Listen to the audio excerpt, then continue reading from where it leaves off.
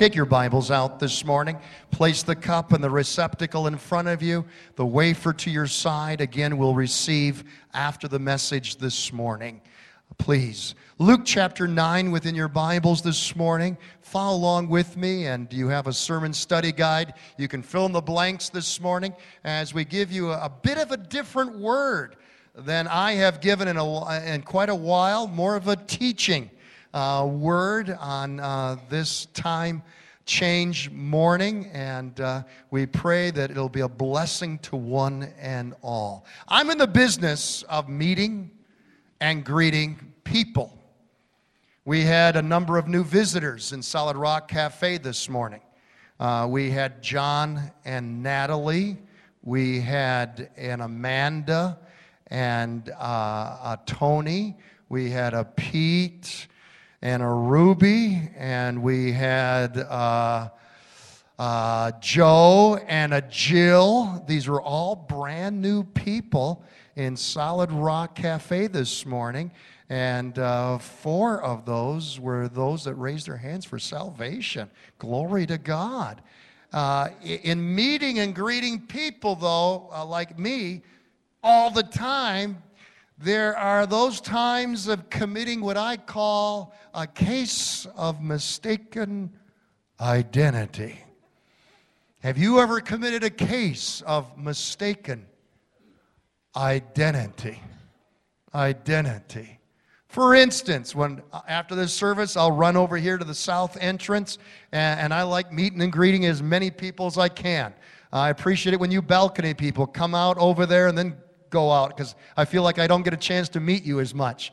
And if I haven't been meeting and greeting with you in a while, please do so. If you're brand new this morning, please stop by. I'd love to memorize your name. That's fun for me. But I've made some real bad goofs. I've got to admit, like not long ago, I said to a gentleman, I said, "Oh, is this your daughter that you've brought to church?" "That's my wife." It was a great compliment to her, but man, I burned him. I didn't mean to. It's like my next door neighbors recently divorced, and in the summertime, I noticed an older, gray-haired gentleman mowing the lawn, and I thought, that must be her father helping her out. And I went over and I said, "Hi, I'm Phil, the next door neighbor." And man, that's being a really nice dad, mowing the lawn of your. I'm her boyfriend.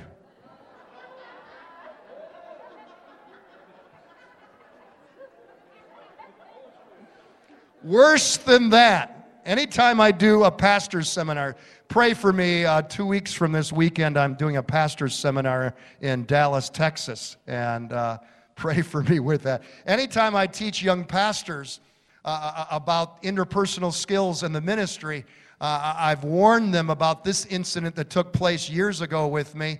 A brand new couple was going out the door, and I was greeting people, and I looked at her and I said, "Oh, so we've got one in the oven." You know what's coming. When are we about to be blessed? "I'm not pregnant." Oh. I tell young pastors now, I don't care if that girl is 9 months full term. You wait until she tells you that she's pregnant. Don't presuppose. I've learned that. We don't want a case of mistaken identity. Mistaken identity. What was the most serious case of mistaken identity? We're preaching through the Gospel of Luke, chapter by chapter. This morning we're in Luke chapter 9. Look with me in Luke chapter 9, verse 18, at the greatest case of mistaken identity in the Bible, in fact, in all eternity. Once when Jesus was praying in private and his disciples were with him, he asked them, "Who do the crowds say I am?" They replied, "Some say John the Baptist, others say Elijah, still others that one of the prophets of long ago has come back to life." Do you hear Jesus' question? regarding his identity. Who do people say that I am? All kinds of people, organizations, religions, all are committing today cases of mistaken identity regarding Jesus. Who do the Muslims say Jesus was and is? Jesus Christ, the Son of Mary, was no more than an apostle of God, a prophet only to the nation Israel, while Muhammad is the last and greatest prophet to the whole world. What do the Mormons say? A good man, not conceived by the Holy Spirit, a resurrected Adam. What do the Jehovah's Witnesses, the JWs, what do they say? A good man, not God, not equal to God, died on the cross, no resurrection from the dead. What do the New Agers? How do the New Agers consider Jesus? A good man, a great teacher, one of the ascended masters, just one of many ways to God. And then how about film director Martin Scorsese, the one that directed The Last Temptation of Christ? A good man, unsure of his destiny, indecisive, confused, weak character, plagued by self-doubt, and overcome by sexual fantasy.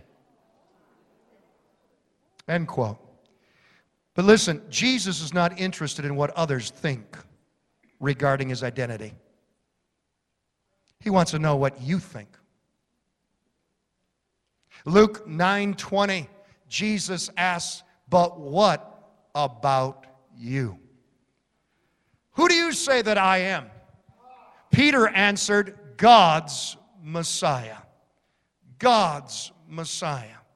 In Matthew chapter 16, I like how Matthew scribes it. "But what about you?" Jesus asks. "Who do you say that I am?" Simon Peter answered, "You are the Christ." And then Matthew adds, "the Son of the living God." Who do you say that I am? Is the most critical, the most vital, pivotal question of all time in eternity. How you respond, how you answer this question, your eternal soul will hang in the balance. It will determine your eternal habitation, your eternal destiny. Committing a mistaken identity about Jesus is the costliest mistake of all time and all eternity. Son of God. Many of you have already seen the movie. Some are going to see it. This message, this sermon, has the same title. Let's answer the critics regarding the identity of Jesus Christ this morning. Do we accept, as a church, as a people, as Christians, do we accept the deity, the divinity of Jesus on mere blind faith alone? Or do we have reasonable, objective proof that Jesus is exactly who he said he is? So more importantly this morning, who is Jesus to us? I hope you agree with this sermon title, Son of God. Would you pray with me? Father, in the name of Jesus, come, Holy Spirit, make this teaching word, Lord, not one just of heart knowledge, but let it be, oh God, one of heart knowledge. Not head knowledge, but heart knowledge, Lord. In the name of Jesus, we pray it. Amen and amen. Let's look at proofs for the historicity of Jesus of Nazareth. You see, some maintain that Jesus never, ever existed. For instance, Bertrand Russell.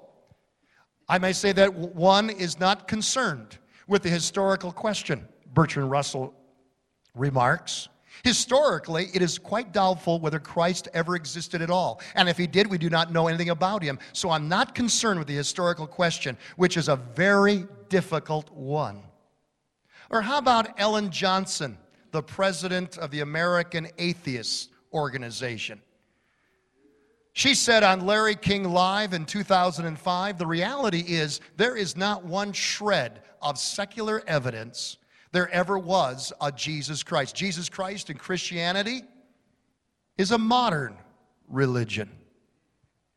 One of the reasons I'm excited about springtime is because of the month of April. Because we're getting ready to celebrate the National Atheist Holiday April the 1st. Some of you that lost an hour's sleep, that went right over your head. Yeah. You heard about the atheists. They have a new phone line, a new dial a prayer phone line. If you heard of the atheist dial a prayer phone line, it rings and rings and rings and nobody answers. There's not one shred, she says, of credible evidence that Jesus ever existed. Let's look at the evidence. How about the proof of eyewitness testimony? Eyewitness testimony. Listen, if you're going to prove that any historical figure, especially in ancient history, ever lived, existed, you cannot do that in the laboratory. It's not a matter of scientific method. To prove that someone existed historically, especially in ancient history, it's a matter not of scientific method, but of the legal method. The legal method is based upon what? Eyewitness testimony. Even today, in today's courtrooms. Think of it. The facts regarding Jesus were recorded by eyewitnesses, the apostles, the gospel writers, Luke and Mark, who gave firsthand testimony of the historicity of Jesus Christ. Listen to John in 1 John. John said, that which was from the beginning, which we have heard, which we have seen with our eyes, which we have looked at, and our hands have touched. This we proclaim concerning the word of life. But let's move beyond the Bible. How about the testimony of ancient secular historians? Cornelius Tacitus, for instance, the Roman historian who reported the burning of Rome by Nero, Cornelius Tacitus, surely not at all a Christian, a secular historian, he wrote, and I quote, Christ, the founder of the Christians, was put to death by Pontius Pilate in the region of Tiberias. A multitude of ancient secular historians and writers verify the historicity of Jesus. I'm talking about Lucian, Suetonius, Plinius, Secundus, Pliny the Younger, Thallus, the Jewish Talmuds, all report that Jesus existed. In fact, the ancient Jewish historian Flavius Josephus, he wrote this, and I quote, Now there was about this time Jesus, a wise man, if it be lawful to call him a man. For he was a doer of wonderful works. This man was the Christ. And when Pilate had condemned him to the cross, he appeared alive on the third day, and even now the race of Christians, so named from him, has not died out. Now you need to understand, Flavius Josephus was not a Christian. He was not even a Christian writer. He was a historian. More has been written concerning the birth, the life, the death of Jesus than any other person of ancient history. The latest edition of the Encyclopedia Britannica, I'm talking about the 15th edition that appears online, uses more than 20,000 words to describe Jesus Christ. More space is given to Jesus than Aristotle, Cicero, Alexander the Great, Julius Caesar, Buddha, Confucius, Muhammad, Napoleon, all combined. Such is the impact of Jesus of Nazareth upon this world. Oh, come on, church. That deserves a glory shout. Amen. You're not following a loser. You're following the greatest person of all time and history. In view of the irrefutable evidence for historical Jesus, listen, anyone doubting his existence ought to belong to the Flat Earth Society. Duh. Okay, preacher. Okay, you got me convinced. You got me convinced that there was a historical Jesus of Nazareth. But come on, it takes blind faith to believe that he was the Son of God. Let's give you proofs then for the deity of Jesus Christ.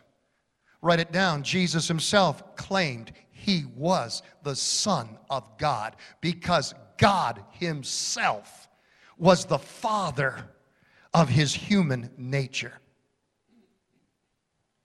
You see, most Christians that I teach and minister to, even in this church, I would dare say that you don't understand what we mean by Son of God. the deity title, Son of God. It's described for us in Luke chapter 1, verse 35. The Holy Spirit will come upon you. Angel Gabriel said to Mary, and the power of the Most High will overshadow you. And for that reason, the holy offspring, can you say that with me? The holy offspring shall be called the Son of God. You need to understand that Christ is eternal. Christ, the second person of the Godhead, of the Trinity, has no beginning, no end. Christ existed long before Jesus. Christ became Jesus that night in Bethlehem. Jesus was the son of Mary, but more particular, Jesus is the Son of God. Christ as God. I'm talking about the second person of the Trinity now. I'm going to stretch you. We'll do a little theology 101 here. Christ is co-equal with God. Christ is God. John 1:1, the Word was God, and the Word was with God. And the Word was God. In the beginning was the Word, and the Word was with God, and the Word was God. Make sure you use that on your JW, friends. Christ, the second person of the Trinity, is eternal. He cannot have a beginning. He cannot be birthed. He always has been and always will be. When you use the title Son of God with Jesus, that refers to His birthing, Him being born. And His father, who was the father of Jesus? Not Joseph, God. That's why He's called the Son of God. When you hear in John 3:16, for God so loved the world that He gave His only begotten Son, that did not mean that the Father in eternity birthed the Son. No. The Son has always been, in a sense, as the Christ. Jesus is only the Son of God when it connotes, it is linked to His birth at Bethlehem when God became flesh. We talk about the Son of God not just in reference to His deity, but especially in reference to His humanity. You know, this is how many Christians get tripped up by the Jehovah's Witnesses, the Mormons, and the Muslims, who use this issue to prove that Jesus could not be equal with God if He's God's Son. Roman Catholics also miss this point by calling Mary the mother of God. No, she was the mother of Jesus. If she was the mother of God, she would be above in an authority over God the Father. It would make her greater than God. In Christ's deity, He is co-equal with God. But in His humanity, He is subject to God. Now, many claim that Jesus never claimed to be God. Many claim that Jesus never announced that He was divine. Listen, none of the founders, and this is an important point, none of the founders of the world's great religions ever claimed to be God. Muhammad never claimed to be Allah. Confucius, Buddha, never claimed to be God. Abraham, the founder of Judaism, never claimed to be Yahweh, Jehovah. Only one great founder of any world religion ever claimed to be God. Who is that one? Jesus. Jesus. And He said it with confidence and with authority. Think of it. A humble carpenter came out of nowhere. He came from Nazareth. And what did He say in John 14? He said, anyone who has seen me has seen the Father. How can you say, show us the Father? Don't you believe that I am in the Father and that the Father is in me? The words I say to you are not just my own. Rather, it is the Father living in me who is doing his work. Among the leaders of the world's greatest religions, Jesus is unique in claiming he was God in human flesh. Even under the threat of death, Jesus kept claiming that he was God in flesh. Matthew 26, the high priest said to him, I charge you under oath by the living God. Tell us if you are the Messiah, the Son of God. You have said so, Jesus replied. I say to all of you, from now on, you will see the Son of Man sitting at the right hand of the Mighty One, coming on the clouds of heaven. And what did they immediately do? The high priest tore his robe and shouted, blasphemy!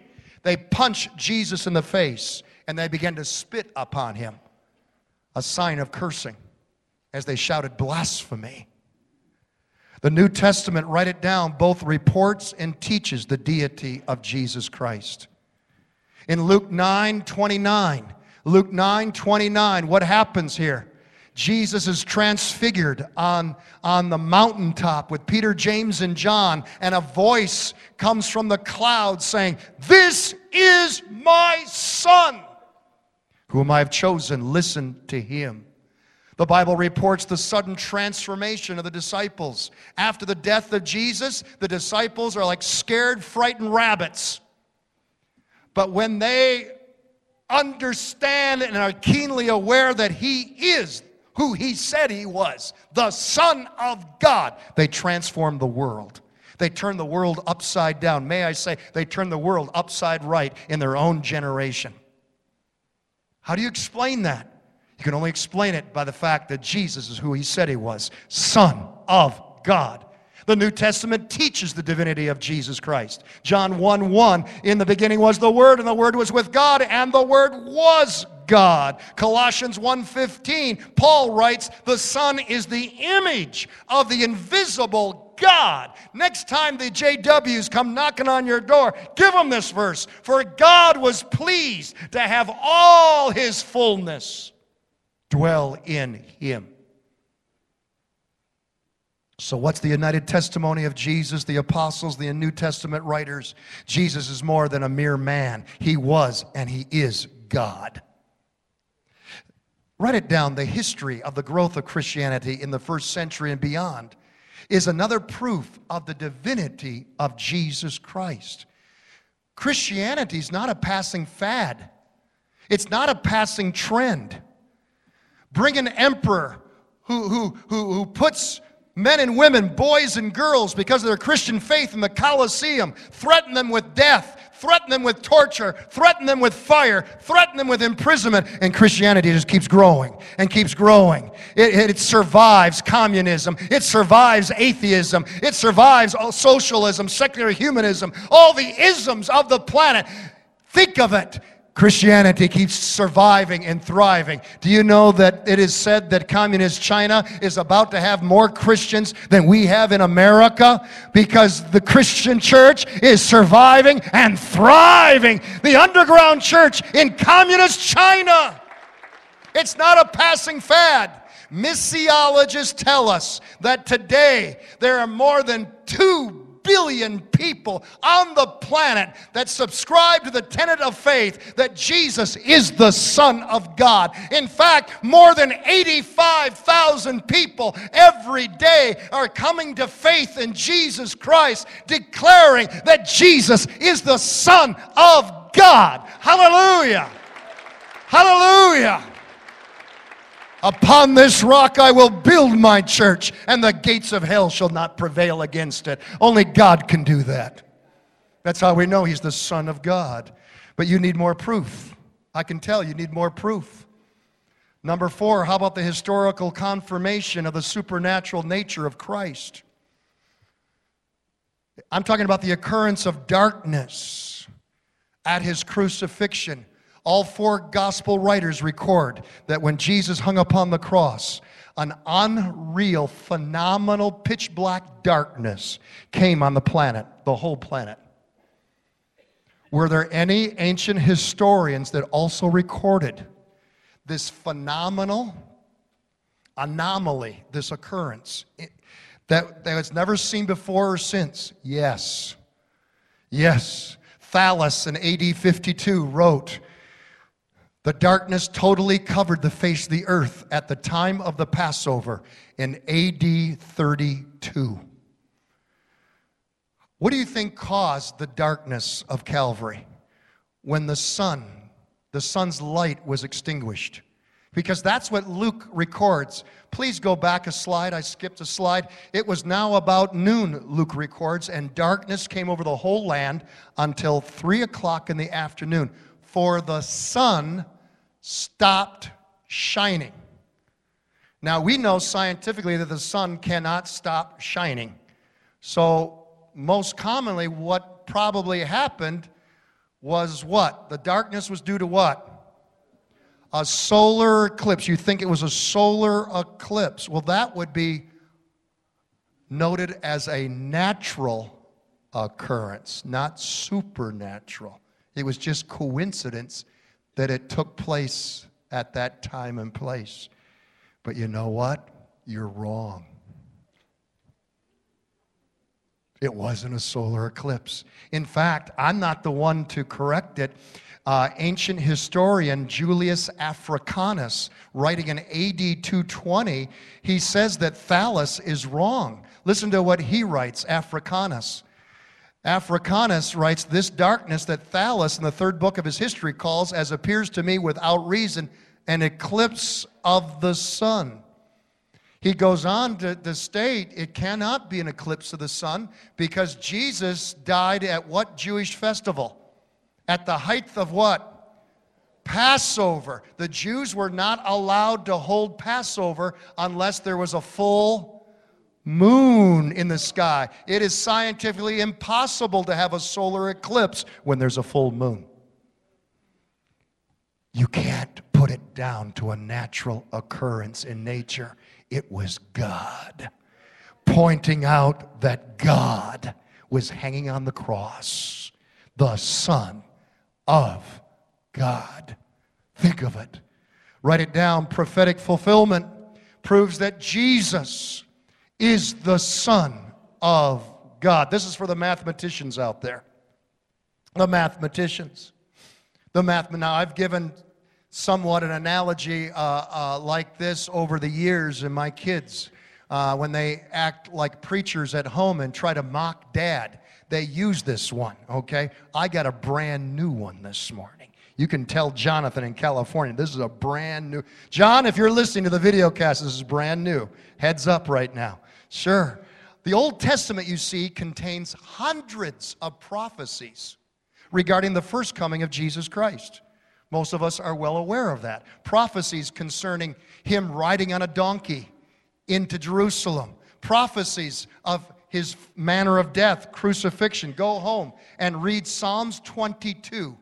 David, 1,000 years before the fulfillment, writes in detail about crucifixion at a time when crucifixion was never even thought of, practiced as a form of execution.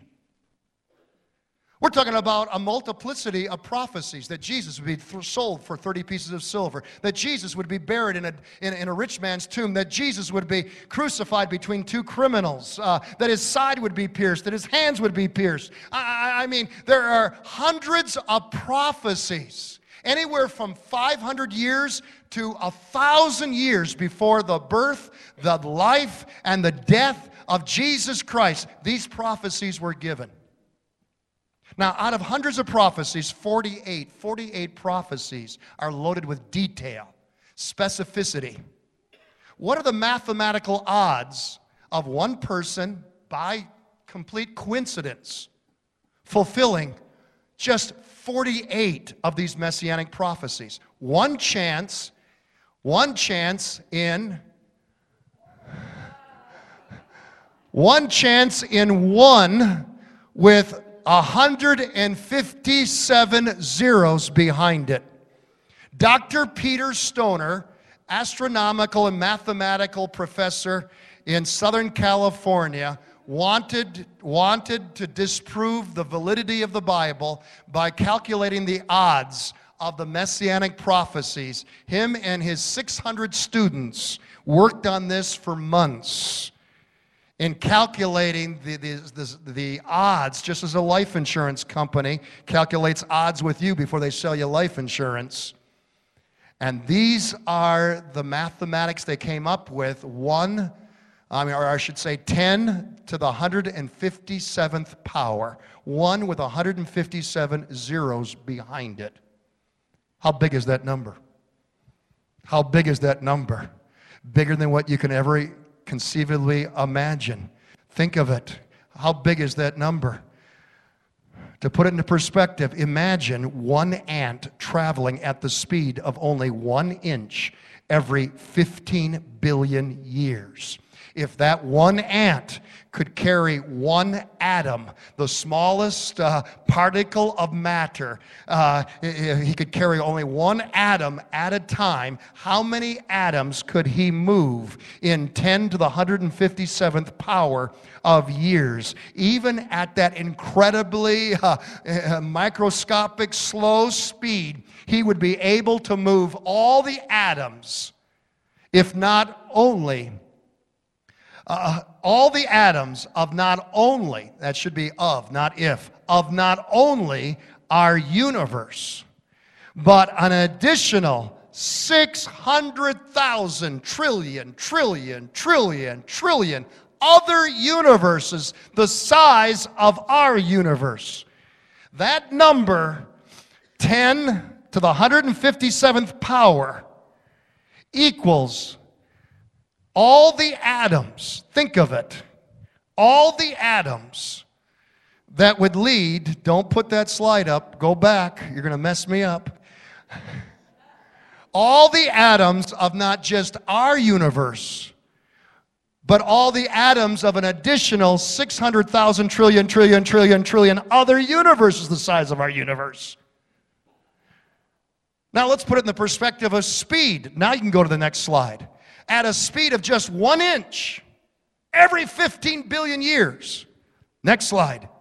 Our ant, over the time of 10 to the 157th power of years, would cover a distance of 30 billion light years. That's how long 10 to 157th power is in years. Again, by the laws of probability, all of this means that it's simply impossible for 48 prophecies to be fulfilled by sheer coincidence.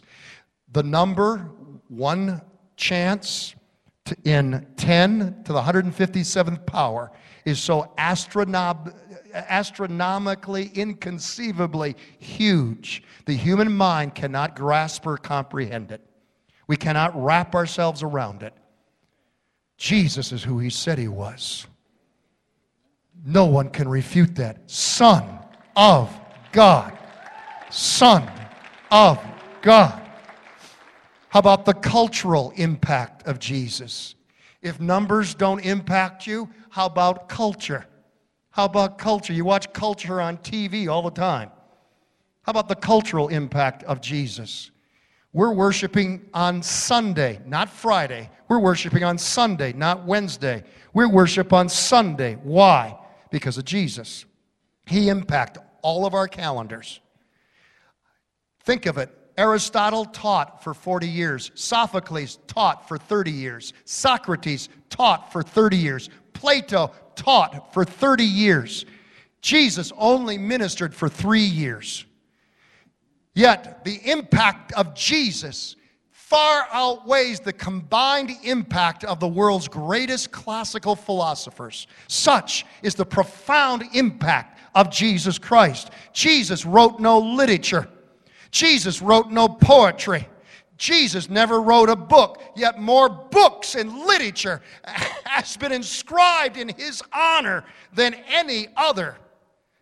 Jesus painted no paintings, yet more art, more masterpieces have been crafted in his honor than any other. Jesus built no buildings, Yet more hospitals, churches, schools, institutions, edifices have been built in the name of Jesus more than any other person on the planet. More music has been composed in honor of Jesus than any single other person. How do you weigh the impact of one man, a carpenter from Nazareth? How do you explain it? He's the Son of God.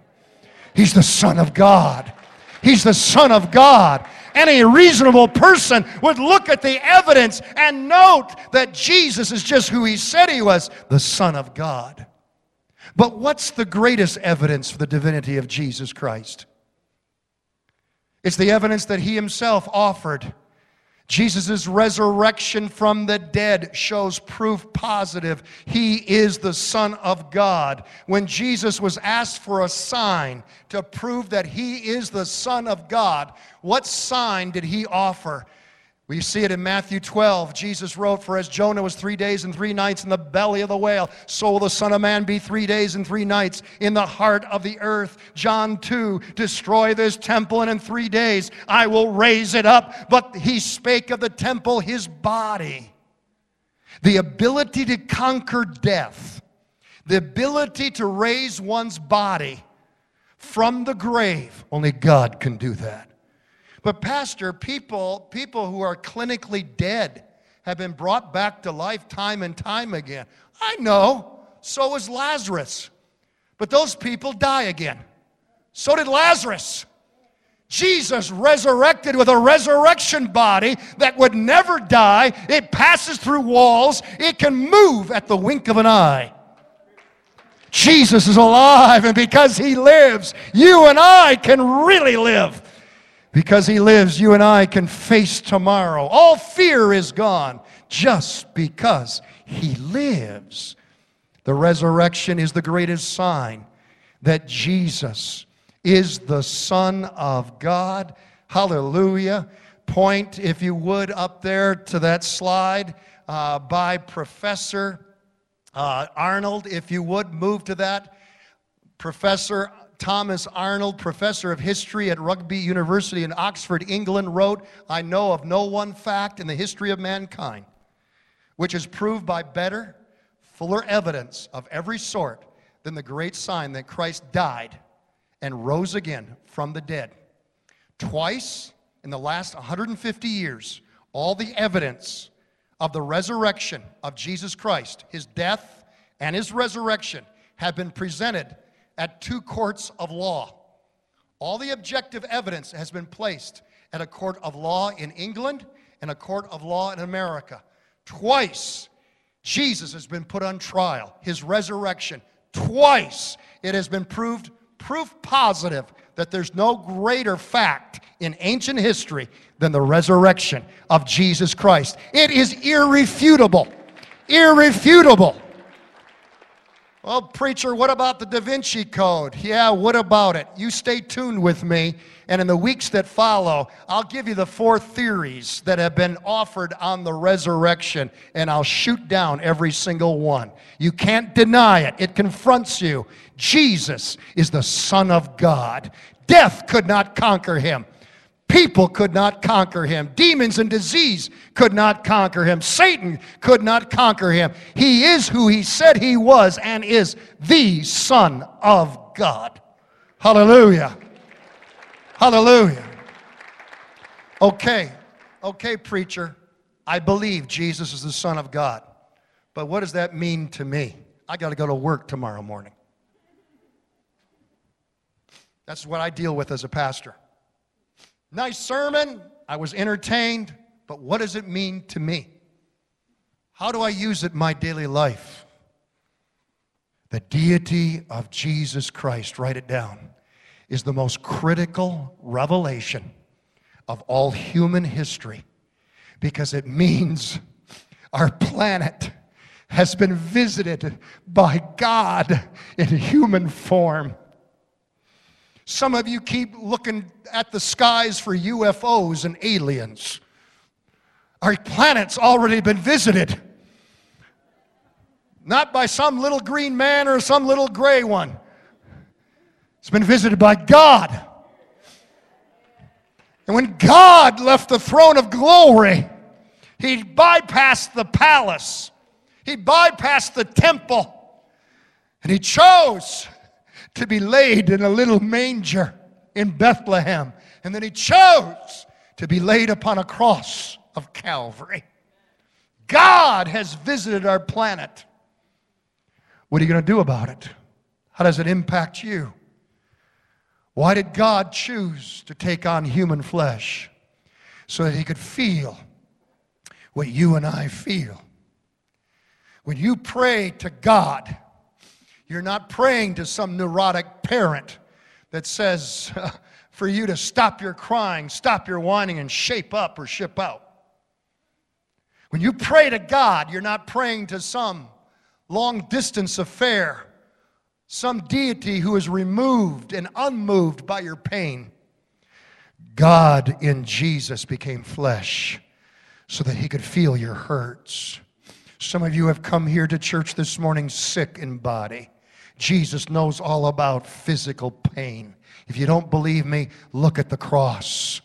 Consider the cross. Jesus knows all about heartache. Worse than the physical pain of the cross, Jesus experienced heartache like we will never imagine. Some of you are going through a divorce. Some of you have been shafted by your spouse who doesn't talk with you. Oh, you're still married, but you're living in a situation that is like strangers passing in the night, and your heart is broken. Jesus knows all about that. Every one of his disciples ran out on him. The disciple that was close to him, Judas, betrayed him. Jesus knows all about the rejection you have suffered. He knows all about the lies, the slander, the betrayal that you have suffered. That's why he's called Emmanuel, God with us. He not only heals, but he feels. But Pastor, does Jesus know? Does God know what it's like to be tempted? Does he know the full weight of sin? The Bible says that he was tempted and tested in every which way like you and me. Satan doesn't turn up the heat on somebody that sins all the time. Satan turns up the heat on somebody that hasn't sinned to try to get them to trip up and fall. But our Jesus remained pure. He remained sinless. He remained, hallelujah, holy, the Holy Son of God. That's what made the cross so painful, because the Holy Son of God, who knew no sin, became capital S-I-N, sin, for you and I. He tasted your sins. He tasted my sins. Think of your worst sins. Now multiply them times millions and billions. They came on Jesus at the cross, and then God poured out his judgment on his only Son, who paid the price for your sins and my sins. Behold, the Son of God. This is why God had to become a man. Jesus, the Son of God. Jesus, the Holy One of God. I remind you, Confucius, Buddha, Muhammad, they're dead. But Jesus is the living Son of God. And he is here this morning. He is walking up and down these aisles. And you might be saying within yourself, I'm poor. I don't know how I'm going to meet the bills this month. He says, I am your Jehovah Jireh. I am your provider. I am the Son of God. You're sitting there this morning, you're sick. You're sick in body. And he says, I am your Jehovah Rophe. I am your great physician. I am your healer. I'm still in the miracle business. I am the Son of God. Some of you are here this morning, you're addicted. You're bound. You're hooked. Reach out and touch him as he passes by. He has declared himself, I am the Lion of the tribe of Judah, and I still break every chain. He who the Son sets free is free indeed. I am the Son of God. You might say, I'm under the enemy's attack. Everything is a storm lately. Let him rise up in the midst of your storm and declare, peace, be still. He's still the Prince of Peace. He's still the one who said, I have all authority in heaven and in earth. I am the Son of God. But Jesus, I'm a sinner. He says, I'm your Savior. I am the Son of God. Do you realize that this morning? It's not enough to know that he's the Son of God 2,000 years ago. It's not enough to know that he stills the storms 2,000 years ago. Can he do it today? And I declare to you upon the authority of God's word, he is doing it. He's still doing it. He is the Son of God who moves every mountain in the name of Jesus. I reported to you last week the testimony of the Korth family. The doctors said, in no uncertain terms, that their little granddaughter would end up being a vegetable somewhat the rest of her life. Never recognize mom and dad. Never have motor skills. And we reported to you last week, she's just had a checkup and she is just completely normal. And the doctors are amazed. They're saying incredible. Why? Because faithful prayer has been going up to the Son of God. The Son of God. 2 Sundays ago, Susan, wave your hand real high. Susan, right down here, came to me, Susan Zamet, and said, Pastor, my unemployment's going to run out this week. This is my last week. This is it.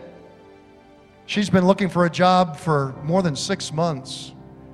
And this, please don't line up with me. This is unusual that this happens with me. The Spirit of God came on me, and I began to prophesy over her. And I said, this week, God is going to take care of you and give you a miracle. Many times he's not early, but he's never late. This week, God is going to give you a job better than you've ever had. In less than a week, she comes to me and says, Pastor, I got a job. I'm making more money than I've ever made in my whole life. All the glory goes to the Lord. Hallelujah. Hallelujah. Why? He's the Son of God.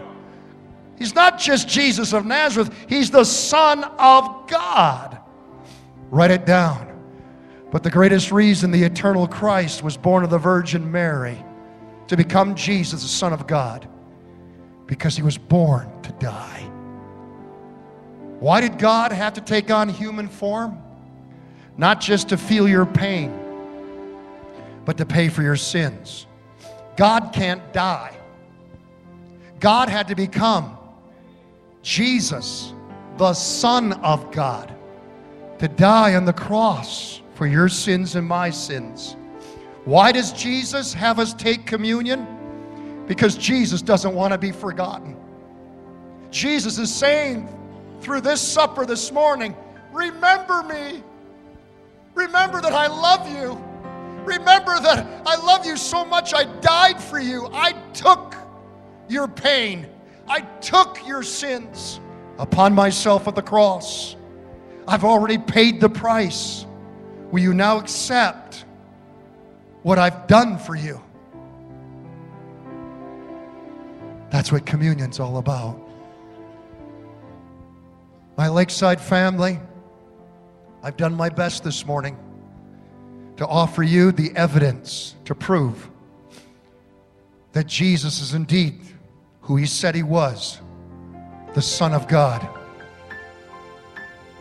You have a choice this morning. In the words of C.S. Lewis, that great theologian, you have 3 choices this morning.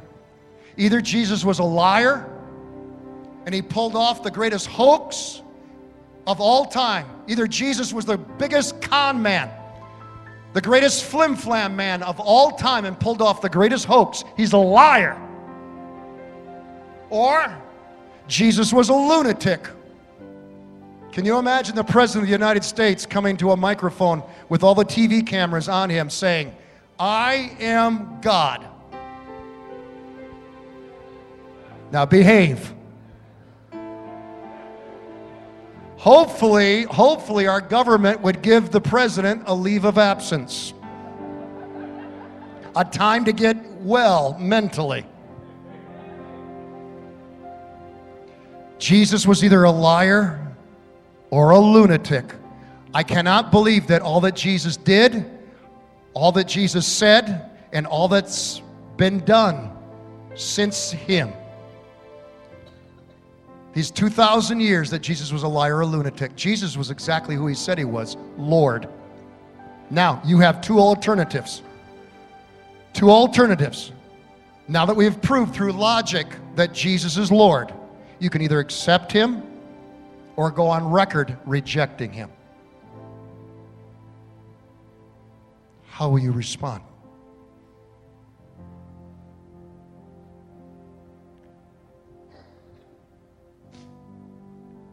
I close with this story. You know I love telling stories. I've given you a lot of teaching this morning. So let me talk to your heart now. It was the Vietnam War era. During that time, a multimillionaire, a collector of great art, great masterpieces, lived with his only son. They would spend countless hours sitting and watching, gazing upon the masterpieces that Dad had collected. Rembrandt, Michelangelo, Van Gogh. The son was drafted to the Vietnam War. And there, and time won't allow me to tell, he was killed in the line of duty. A young man, this boy's friend, carried him out of the zone of battle, only to discover that his best friend, this son, had died and was dead. But such was his friendship for the son that one day this other soldier showed up knocking at the front door of the millionaire's home. The rich man opened the door, and there this young man explained that his best friend was the father's son. And then he took out a package, and he said, "This is my gift to you." And here was a painting, a portrait of the rich man's son. The rich man said, "Can I offer you some money? Can I pay?" "No, I will take nothing. He was my best friend. This is my gift to you." The rich man broke down crying because the painting was a superb, exact likeness of his son. He replaced the masterpieces with the picture of his son and would meditate upon the likeness of his son day in and day out.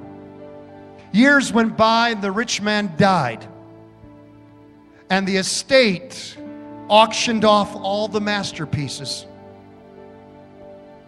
As the auctioneers started, the place was jammed out by people wanting to buy one of the artistic masterpieces, the paintings. But the auctioneer didn't start off with a masterpiece. The auctioneer started off with the painting of the son. And he said, "Who will bid for the son? Who will take the son?" He said, "Will you offer me $200 for the son?" People sat back and began to jeer and said, "We don't want the son. We want the masterpieces." The auctioneer said, "I'm sorry, but the estate specifically instructs that we must auction off this piece first." No one would bid on the son. Finally, the poor gardener, the gardener of the estate said, I offer $10. The auctioneer brought the hammer down and said, sold. The son is sold to the gardener. And then he brought the hammer down again and said, this auction is now over. People went crazy. What do you mean? What about the masterpieces? The auctioneer smiled and said, the last will and the testament of the Father is plain and clear. Whoever gets the Son gets everything. Gets everything. Would you bow your heads with me this morning? Lord, we bow our heads before you who are Lord of lords, King of kings, the Savior and the lover of our soul.